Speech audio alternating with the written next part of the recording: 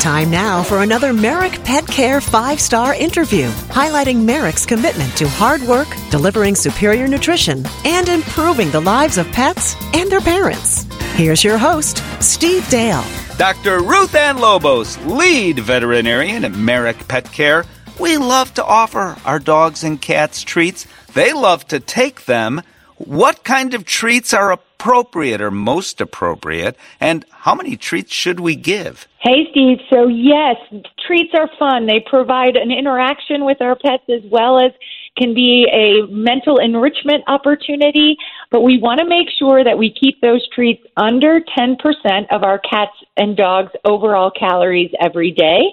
That way, they get their complete and balanced nutrition from their kibble and their wet recipes, but also maintain a nice slim waistline and have a little bit of fun with those treats. So using things like cat and dog specific treats, but also other things like fresh fruits and vegetables like baby carrots or blueberries or raspberries and things like that. But lastly, staying away from onions and garlic, grapes and raisins, which can be harmful for our pets.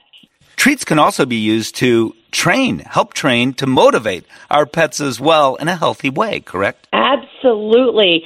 It gives their brain some exercise and even exercises their muscles a little bit as well as making them good citizens. Well, Dr. Ruth Ann Lobos, you always exercise my brain. Lead veterinarian at Merrick Pet Care. Thank you so very much.